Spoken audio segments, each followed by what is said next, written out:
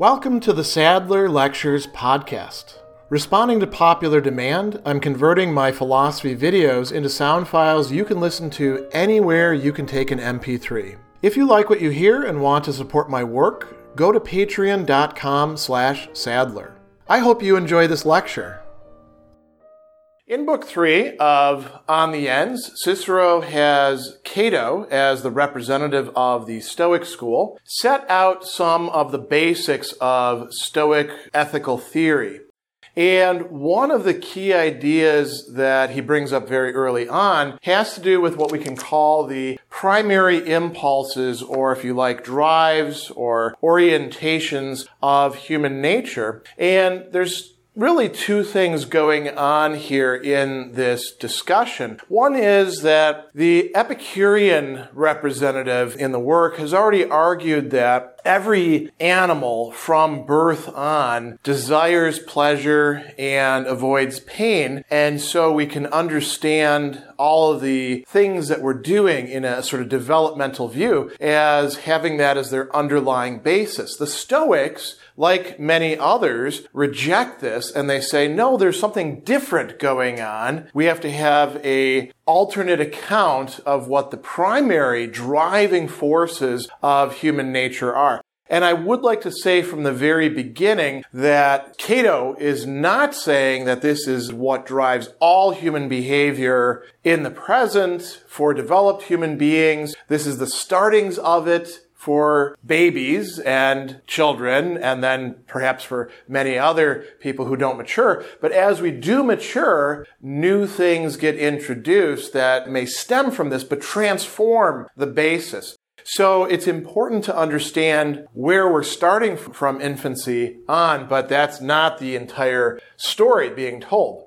So what is the Stoic view? They're not using the term oikeiosis here, which was a technical term in Stoic vocabulary, but this is indeed what is being discussed. Oikeiosis means, on a very basic level, sort of a becoming familiar or stemming from familiarity with oneself, with what is within one's oikos, what is familiar, what is part of who one is.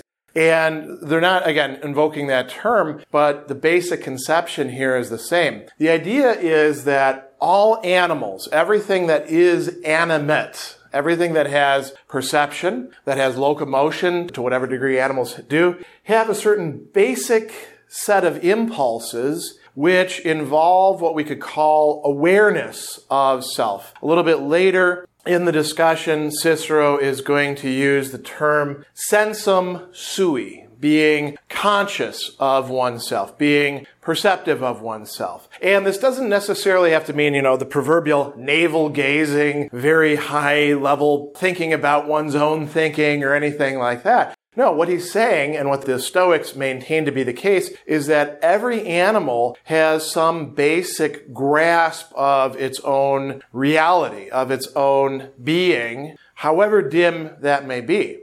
So what does this involve? He says, the animal feels an attachment to its own self. It can be framed in this way that it has a relation of valuing on a very basic, perhaps not even articulate level of its own self. What does this take shape as then? So we can think about this in four ways. The first two are that it feels a kind of affection. The word that's used there can be translated as love or feel affection or even desire, deligere. And you should probably roll all of those in there. It feels affection towards what we can translate as its being. Some translations have its constitution, its framework, what it is that makes it what it is. Its status in Latin. So it's not just the sheer act of being, it's being the kind of thing that it is. So for a baby, being that wriggling thing that has little control over its own limbs and is feeling all sorts of things that it doesn't know how to process, that is its status, right? But also its relation to other things. And so it feels affection towards its being. It desires to maintain that. And what preserves it? Or we could go a little bit further and say what conduces to it. And of course, for a little baby, it doesn't know very much about this. It's learning it sort of by trial and error, by wetting itself and then being dried off and cleaned, by crying for food and being given food and feeling a bit better. It doesn't have any sort of overt conception of, well, if I take this food in, it's going to nourish me and then I'm going to get bigger and stronger, anything like that. Or if I don't eat this food, I'm going to die or something along those lines. But it has some sort of inchoate basic conception that this is something good for me and I should take this in. This is going to help me. This is conducing to preserving my being. So those are the first two things. It also has an orientation towards, you might say, what is negative. So its orientation is that it feels, and again, I'm just translating rather loosely here, feels hostile. Here it's translated, feels an antipathy to those sorts of things. But the Latin word is alienare. It feels that those things are enemies to it. So antipathy works, hostile works, any of those sorts of ideas. What does it feel hostile towards? Well, towards its own destruction or damage. What is going to lessen it? What is going to reduce it to nothing? It instinctively feels hostile towards, say, baby wets itself. If it remains there in its own filth, it's going to eventually get sick and it's going to hurt it more and damage it and perhaps destroy it in the end. So it cries and says, get me out of here, right? And so that's part of the way it works.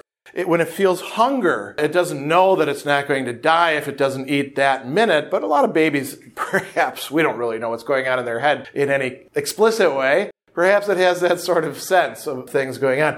So whatever is its own destruction, it's feeling itself breaking down, and whatever does that, whatever threatens that, whatever conduces to it, it feels hostile towards that. So Cicero is saying that this is on a very fundamental, basic level. And this is what the Stoics actually did, in fact, think about that. So if that's the case, that means that pleasure and pain are not actually primary the way the Epicureans thought that they were. So he goes on and he says, pleasure, according to most Stoics, is not to be reckoned among the primary objects of natural impulse. It's not pleasure that we're actually desiring that's moving us. It's whatever is going to conduce to preserving the being that we already have an affection towards in being, in health, in robustness, in power, in however you want to frame it. And pleasure is a mere side effect of that. It's not really what's driving us. So the baby nurses not just because it's something pleasant or because the baby says, I'm going to get pleasure this way, but rather it nurses because this is going to keep it alive and allow it to grow. And then it happens to get pleasure from that. And it says this is a nice addition to that. So that's a key idea. Now, he also goes on and he says, there's other things that as human beings we are distinctively attracted to. And this takes us beyond the level of animality as such and into something distinctively human. What is that? He says, we're attracted to truth and knowing. You might say we're attracted to reality. We are attracted to grasping reality as such. And we're also repulsed from, as he's going to say, the mistaking or non-grasping of reality. So how does this take form?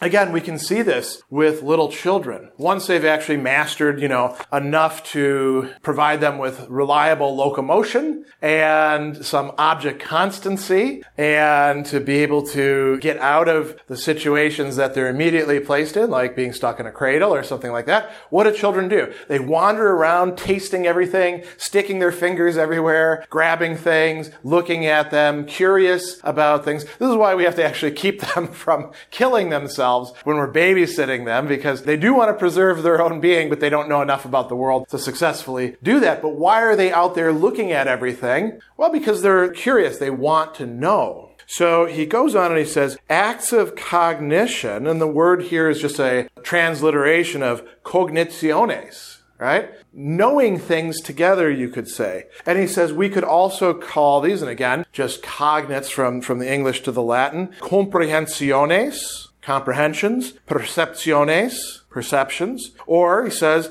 if you want to use the Greek term for it, katalepses. This is an important term in Stoic epistemology, or Stoic logic, if you like. Katalepses means grasping. Lambano, the word that lepses comes from, means to grip, to grab, to reach out and get something. And, the katalepses of it, katalepsis in the singular, is to grasp it thoroughly and understand what that thing is.